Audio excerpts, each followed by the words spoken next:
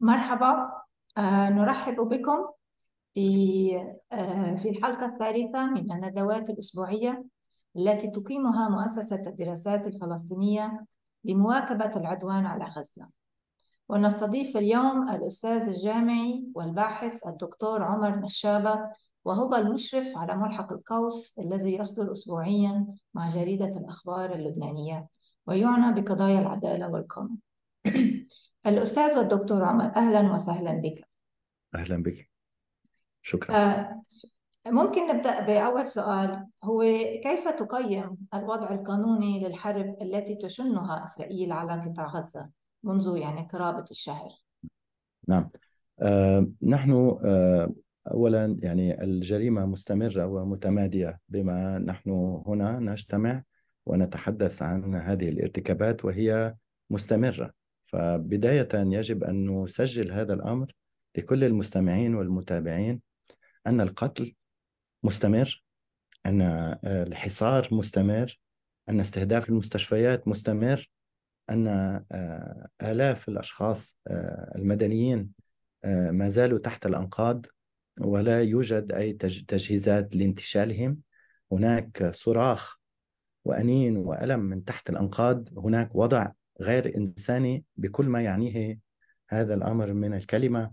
هذا أمر يتخطى القانون ويتخطى كل الاعتبارات، ويعيدنا إلى مسائل أساسية ترتبط بقيمة البشر وقيمة الإنسان والعلاقات الإنسانية قبل كل شيء، وتنظيم هذا العالم الذي آه، يجد نفسه إما عاجزا أو لا يتدخل أو يمنع وقف إطلاق النار منذ 27 يوما، وهناك بشر يقتلون بشكل وحشي بأحدث الأسلحة العالمية ومن خلال جيش مدعوم من قوى يفترض بها أن تكون دول الراعية لنظام عادل في هذا العالم، دول راعية للأمم المتحدة مثل فرنسا وكندا وبريطانيا وألمانيا وإيطاليا واليابان وأستراليا والولايات المتحدة. هذه الدول كلها وقفت تعارض وقف إطلاق النار. هذه جريمة بحق البشرية. هذا يتخطى القانون. فالقانون الدولي، لنبدأ اليوم بشكل غير تقليدي، نحن بحالة استثنائية غير مسبوقة.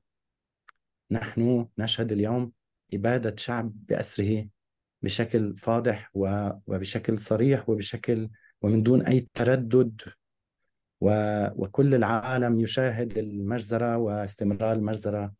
ونحن اليوم هنا لنتحدث عن القانون، بينما القانون الدولي هو أنا أذكر عندما بدأت تعليم أول صف، القانون الدولي كان ضمن ال political science، ضمن دائرة العلوم السياسية. القانون الدولي هو توافق دولي بين القوى الكبرى على بعض الأمور الأساسية. قرارات مجلس الأمن الدولي تشكل جزء أساسي من القانون الدولي.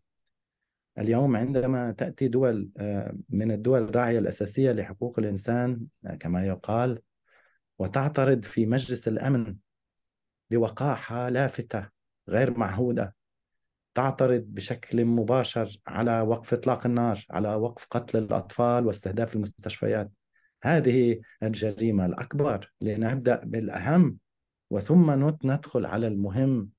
الأهم أن هذه القوى الكبرى المسيطرة على العالم تعترض على وقف إطلاق النار. هذه إحدى أبشع اللحظات في تاريخ البشرية. نعم، وأتجرأ وأتحدث عن هذه العناوين الكبيرة لأننا في لحظة تاريخية. لدينا 10,000 شهيد، 10,000 شخص قتلوا بشكل وحشي في فترة زمنية قصيرة، ويستمر القتل الوحشي من دون أن يطلب أحد من العدو الإسرائيلي التوقف عن استهداف المستشفيات والأطفال. لا، بل يبحثون منذ 3 أسابيع في كل وسائل الإعلام عن سبل لتبرير قصف مستشفى الشفاء ومستشفى القدس والمستشفى الإندونيسي. يبحثون عن سبل للتغطية على جريمة المجزرة التي قاموا بها في المستشفى المعمداني، وفي جباليا 3 مرات، وكل يوم جريمة. نحن في موقع القوس وفي ملحق القوس نوثق، نحاول، نسعى. طبعا طبعا نعجز في كثير من الحالات، ولكن نسعى للتوثيق اليومي لهذه الجرائم المتمادية التي تشكل جرائم يفترض أن يحاكم مرتكبيها. كيف هل أنا في القانون ماذا يقول القانون؟ هل نتحدث عن قانون الدولي الإنساني الذي يشكل اتفاقيات جنيف الأربعة، التي هي قوانين الحرب التي صدرت عام 49، وفي عام 98 تم إطلاق الإعلان روما، إعلان روما لتأسيس محكمة، لتأسيس آلية. فقد ارتأى العالم أنه ربما بعد انتهاء الحرب الباردة لابد من إيجاد آلية يمكن أن تحاسب وتلاحق على تجاوزات القانون الدولي الإنساني. فلم يكن هناك آلية قبل ذلك.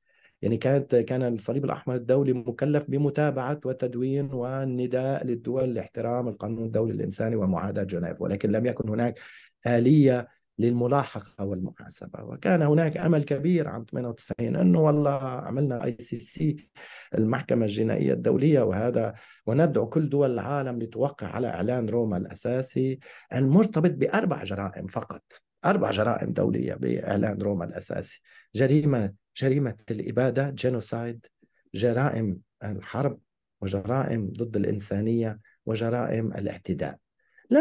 لم يكن هناك تعريف كامل لجرائم الاعتداء، ولكن في نظام روما الأساسي هناك تعريف مفصل لجرائم الإبادة وجرائم ضد الإنسانية وجرائم الحرب.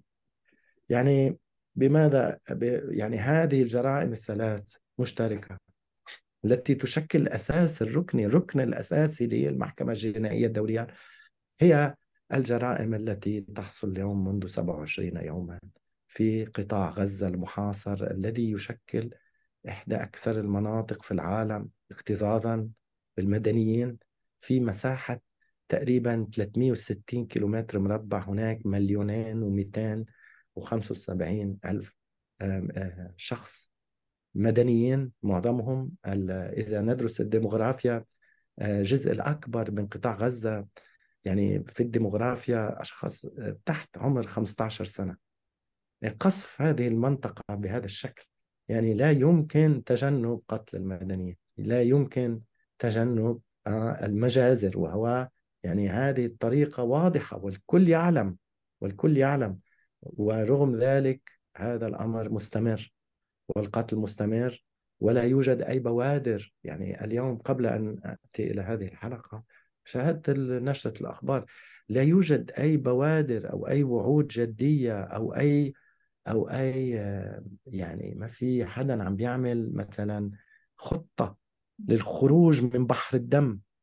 لا يوجد أي يعني وسطاء مثلا يدخلون على الخط ويقدمون خطة لوقف إطلاق النار، أو على الأقل هدنة إنسانية لإخراج الجثث من تحت الردم ودفنهم في طريقة يعني تليق بهم. لا يوجد هدنة لإخراج شو اسمه الجرحى، لنقلهم لتعبئة المياه، لنقل بعض الأدوية الأساسية. هلأ لنعود إلى القانون. لهذه الجرائم التي تحدثت عنها مذكورة بشكل مفصل في نظام المحكمة، نظام روما، نظام المحكمة الأساسي. وهي جرائم خطيرة، فتعد المحكمة الجنائية الدولية هي يفترض أن تتدخل عندما تحصل جرائم كبرى لا يمكن للمحاكم المحلية أن تتابعها. طيب، نحن شاهدنا يوم الأحد، لنتحدث حتى لا نكون كلامنا يعني نظريات وقوانين وكأننا نعطي درسا في القانون. لا، بدنا نعمل المشاهدين والمتابعين يمكن بدهم يعرفوا شو عم بيصير، تطورات.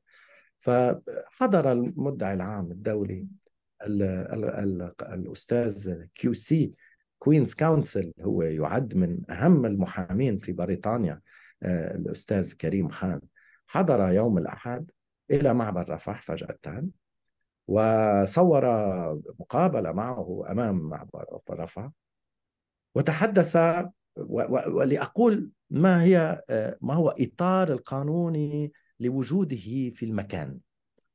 فلأحدد هذا الأمر يجب أن أعود إلى مسألة أساسية تتعلق باختصاص المحكمة. فالمحكمة كيف تمارس اختصاصها؟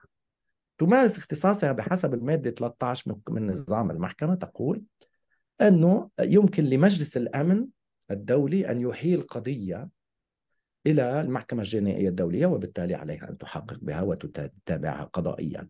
هذا أول احتمال. ثاني احتمال أن تتقدم الدولة العضو التي وقعت على إعلان روما بطلب فتح تحقيق بجريمة معينة أو حادث معين، وفلسطين عضو في وموقعة على إعلان روما منذ أن اعترف بفلسطين كدولة عام 2014 أعتقد، وهناك شكوى قدمتها من عام 2015، وكانت قد سعت فلسطين كدولة أن تقدم شكوى عام 2008 2009، ولكن يومها المدعي العام الدولي لويس مورينو أوكامبو قال أنه لا يمكن أن أتقدم بأن أباشر لأن فلسطين ليست دولة. وبالتالي حتى 2014 15 طيب أصبحت فلسطين دولة، تفضلي بدي اجت محل لويس مورينو أوكامبو اسمها فاتو بن سودا. فاتو بن سودا المدعية العامة من غامبيا، وزيرة سابقة من غامبيا. طيب طلبنا فاتو بن سودا باشرت بالتحقيق، باشرت بالتحقيق. طيب منذ ذلك الحين لم يحصل أي تقدم ملموس. طب نحن مقدمين شكوى، طب دولة فلسطين مقدمة شكوى وهي دولة عضو. طب من 2015 لا فتح التحقيق جدي ب 2021 لليوم نحن 2023 ما حصل شيء بالمجازر وبالجرائم وبالشكاوى اللي رفعت عن مجازر ارتكبتها إسرائيل ب 2005. امبيونيتي، هذا إفلات من العقاب، إفلات من الملاحقة، إفلات من المساءلة. عندما يكون هناك كل هذا الإفلات، كيف تتوقع أنه أنت عم بتشجعه أنه يعمل جرائم أكثر إذا أنت بس ما عم تعمل ليش أي ملاحقة بحقه؟ بس ما ليش الذي أول حصل؟ عفوا. ليش في يعني هذا الإفلات؟ ليش ما صار شيء بكل هالسنين؟ لانه بصراحه بدي اسمح لنفسي انه اقول انه في شبهات عنصريه صراحه. لانه انا رح اعطيك مثل ولحتى برر اللي قلته انا. ب 2022 فتح تحقيق باوكرانيا، مم. ب 2023 طلع مذكر توقيف بحق الرئيس الروسي بوتين عن مم. المحكمه الخاصه. مم. طيب انا مم. بدي اسال، طيب الضحايا. طب ما هلا اليوم انا قريت الصبح مقارنه بالضحايا، الضحايا الموجودين بغزه اكثر من الضحايا الموجودين باوكرانيا. أوكي، صحيح. طب اذا بدنا نقارن من ناحيه الضحايا مم. وخطوره الجرائم، استهداف صحيح. المستشفيات بشكل متعمد، مم. مم. توجويع الناس واغلاق المعابر. مم. طيب لنرجع لكريم خان. بوصل كريم خان على رفح، بوقف مم. قدام رفح وبقول انه عم نفسه بعينه بعاين، هذا المدعي العام بالمحكمة الجنائية بعاين بنفسه منع الإسرائيليين مم. إدخال المساعدات مساعدات. بيقول، وبيقول بتصريحه أن هذه قد تشكل مم. جرائم حرب.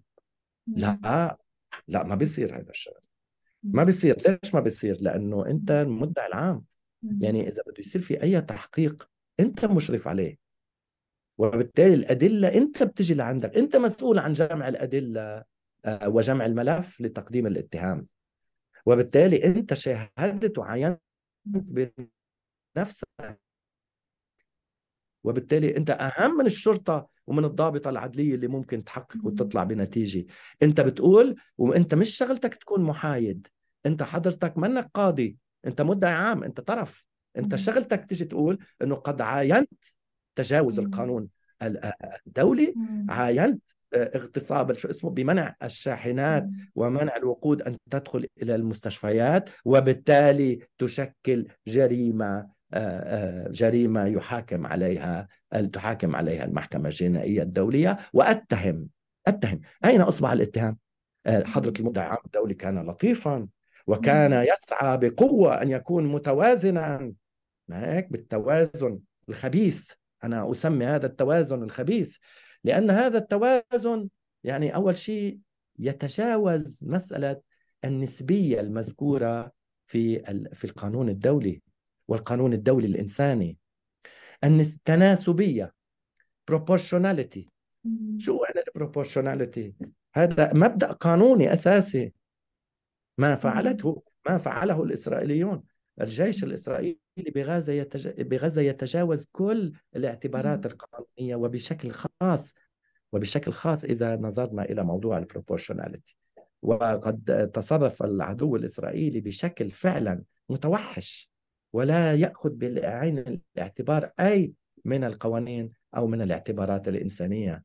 على كل حال، السيد خان كان يحاول أن يقول أنه يجب محاكمة الفلسطينيين على جرائم ارتكبوها، وهي قد تشكل أيضا جرائم حرب.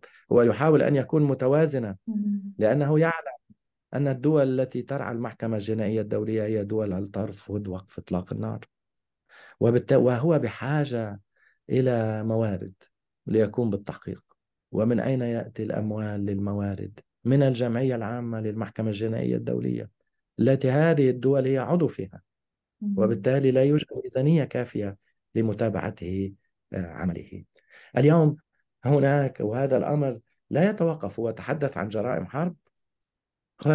جرائم حرب، وهي كما ذكرنا في بداية هذه الحلقة إحدى الجرائم الكبرى التي هي من اختصاص المحكمة الجنائية الدولية. هناك جريمة إبادة، وأنا برأيي جريمة موصوفة واضح. أصلا بالأمس استقال مدير مكتب المفوض السامي لحقوق الإنسان في نيويورك، وكتب في كتابه أن هناك جريمة إبادة ممنهجة تنفذ ضد شعبنا الفلسطيني. معلنة. نعم، واضح هذا الشيء. يعني شو يعني جريمة إبادة؟ المادة 6 بتعرف جريمة الإبادة بنظام روما الأساسي. الإبادة هو إهلاك جماعة قومية أو عرقية أو دينية، إهلاكا كليا أو جزئيا. هذا الإهلاك واضح أنه هذا الشيء اللي عم بصير اليوم. لما بنطلع على الصور الجوية أو على الإحصاءات وعلى أنواع الأسلحة المستخدمة، وعلى رئيس وزراء العدو بنيامين نتنياهو بيشدد على أنه ممنوع إدخال الوقود إلى مستشفى الشفاء، ويصر أن مستشفى الشفاء هي مركز عسكري.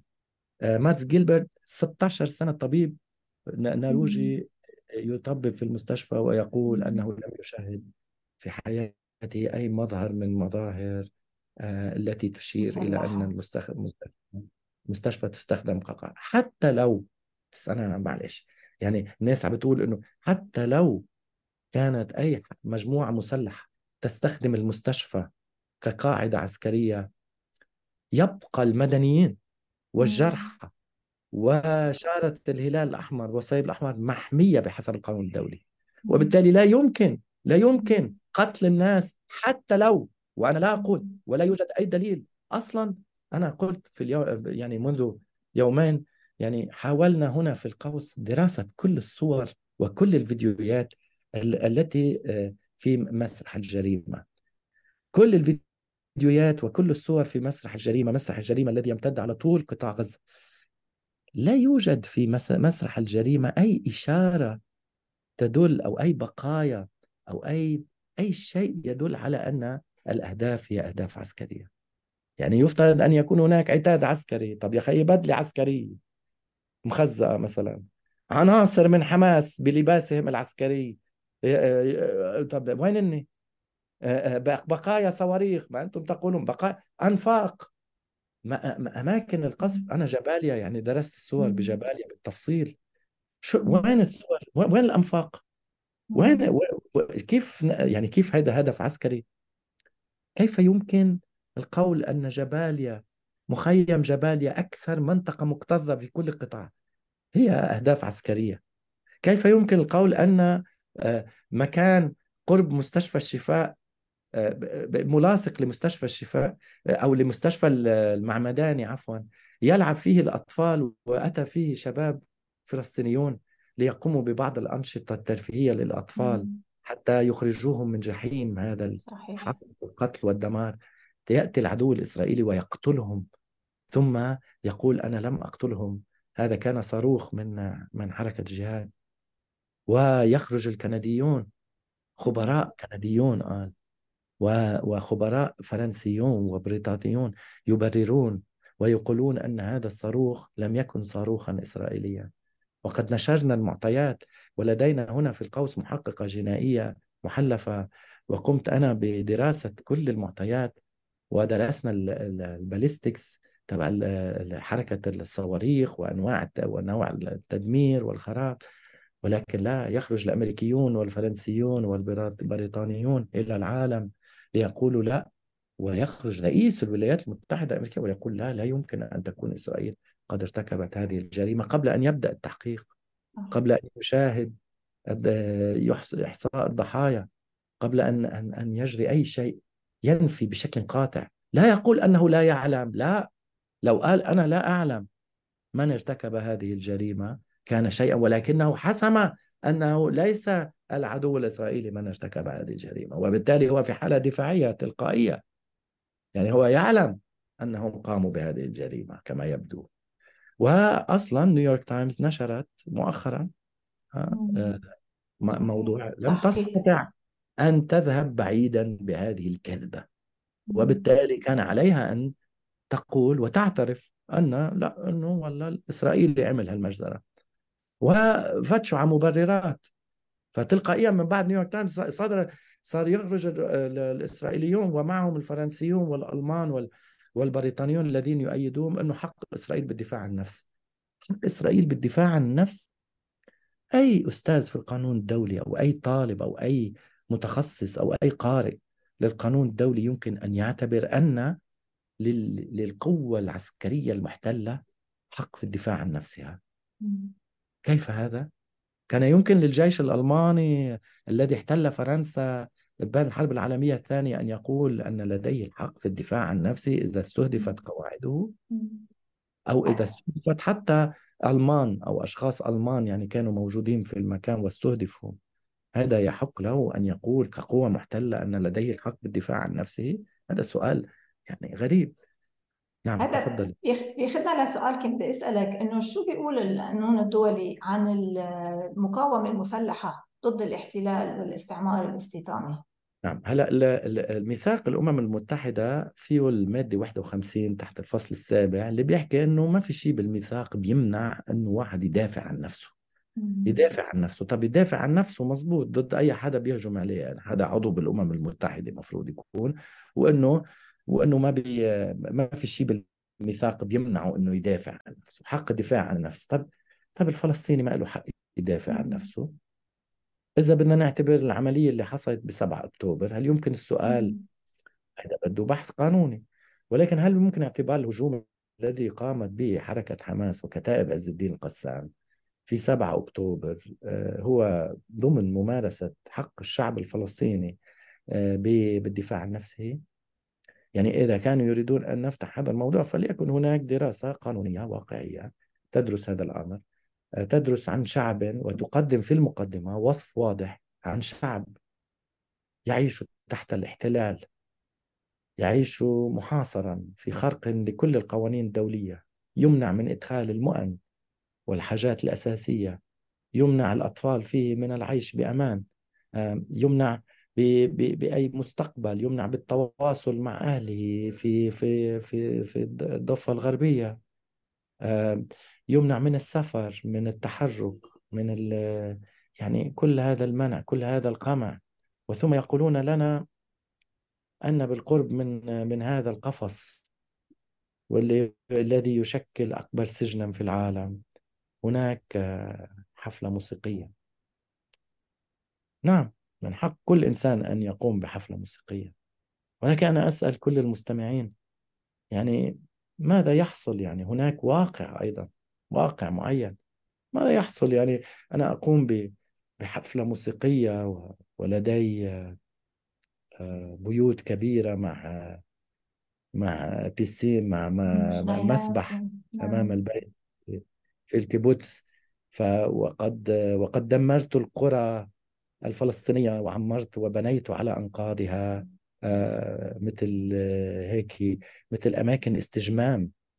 هي يعني هذه المستعمرات الإسرائيلية المخالفة لكل المعايير الإنسانية برأيي، فيها كل اللوكس وكل يعني الحياة الترف، رفاهية. الرفاهية والترف الموجودة على بعد مئات الأمتار من أكبر سجن في العالم، حيث الناس يعيشون في أسوأ الظروف. فكيف في هذه الوضعية؟ هذا لا تبرير، أنا لا أبرر لأي عنف ولا لأي، بس كمان مش موضوع تبرير، موضوع أنه فلنفهم أن يعني لماذا كل هذا الغضب؟ يعني ولو يعني الواحد ما بيفهم انه اي حدا، اي انسان يكون بهالوضعيه، يعني يتعاملون مع شعبنا الفلسطيني وكانه هو يتصرف بطريقه مختلفه. اي انسان يكون في وضع الفلسطينيين في غزه يتصرف كما تصرف اذا كان لديه شرف واحساس بكرامه انسانيه وباحترام النفس. هذا هذه جرائم يعني متمادية وفظيعة. وكما قلت في البداية لا يوجد أي إشارة على أن هذا الجحيم سيتوقف. أنا أفكر بكل لحظة بهؤلاء الأشخاص الموجودين تحت المباني، ويئنون من الألم ويموتون من العطش ومن النزيف. وهذا أمر مستمر، ولا أقول ذلك لأستعطف، فنحن لسنا هنا لنستعطف. شعبنا صامد وقوي وصلب، وسيتمكن بإذن الله من الصمود ومن البقاء. هذا الهجوم الشرس لتصفيته لن ينجح، وسيبقى وسينمو جيلا جديدا ليبني فلسطين البلد المحق لكل الفلسطينيين. شكرا. أنا كنت حابة بس أقول للجمهور إنه إذا كان لديكم أي أسئلة يمكن أن تدعونها في ال Q&A في زوم. والسؤال الأخير من قبلي يعني إذا ما في أسئلة من الجمهور، هو شو برأيك، شو هي الخيارات المستقبلية لمقاضاة إسرائيل بعد انتهاء الحرب؟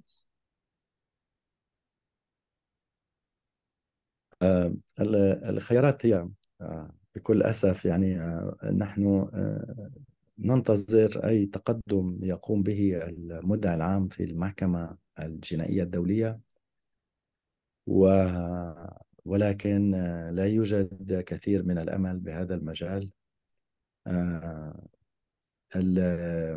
الخيارات الأخرى يعني ممكن تقديم شكوى في لجنة حقوق الإنسان، وهناك تحقيق مفتوح بهذا المجال. قد قدمت المقررة تقريرها. هناك أيضا قرار صدر عن الجمعية العمومية وهو غير ملزم قانونيا. المطلوب بهذا المجال الآن قبل الدخول ببحث حول مقاضاة على المدى الأبعد، المطلوب وقف إطلاق النار فورا فورا فورا. العمل من أجل وقف إطلاق النار قبل الحديث عن أي ملاحقة أو أي متابعة. مجلس الأمن الدولي مسؤول بحسب القانون، مسؤول. حتى المادة 51 التي تتحدث عن الدفاع عن النفس تقول عندما يدخل مجلس الأمن يتوقف موضوع الدفاع عن النفس، يدخل مجلس الأمن يأخذ الأمور على عاتقه. طيب مجلس الأمن عاجز، غير قادر على اتخاذ أي قرار. هذا يشكل تهديدا جديا للأمن والسلم العالمي. عندما تكون الآلية التي أنشئت لضبط الأمن والسلم العالمي عاجزة، هذا يشكل خطر كبير جدا على كل الأمن الإقليمي والعالمي، وهذا سيؤدي إلى مزيد من الدماء ومزيد من الحرب ومزيد من الخراب. الأساس قبل البحث بأي موضوع قانوني هو الدخول إلى أساس القانون. هو ما كنت عم بقول مجلس الأمن هو بيعمل قانون دولي، قرارات مجلس الأمن ملزمة بحسب القانون الدولي. طيب أصلا بهذا المجال كمان بين قوسين، كم قرار دولي تغتصبه لا يغتصبه الكيان الإسرائيلي؟ يعني عشرات. وأنتم نشرتم بمؤسسة الدراسات الفلسطينية كتب ومجلدات عن كل القرارات الدولية التي تتجاوزها يتجاوزه الكيان الإسرائيلي. المهم أنا برأيي أنه غير المدعي العام الدولي وغير مجلس الأمن ولجنة حقوق الإنسان، الأساسي هو التوثيق، ونحن نسعى إلى التوثيق. يجب أن يوثق كل هذه الجرائم بالأسماء بالتفاصيل. يخرج علينا رئيس الولايات المتحدة الأمريكية ويقول أنه ليس متأكدا من الأرقام التي تأتي من غزة. أشرنا الأسماء والصور والأشلاء. يا حرام، يا حرام أن ننكر الضحية بعد قتلها. يعني عن جد، يعني هذا أبشع، بعد هذه أبشع فصول القتل والإبادة بحق شعبنا الفلسطيني، من خلال نكران أنه قتل. يعني شو بيقولوا أنه ولا توفي، كثير من وسائل الإعلام أنه توفي فلان، توفي 8000 شخص ماتوا هيك لوحدهم.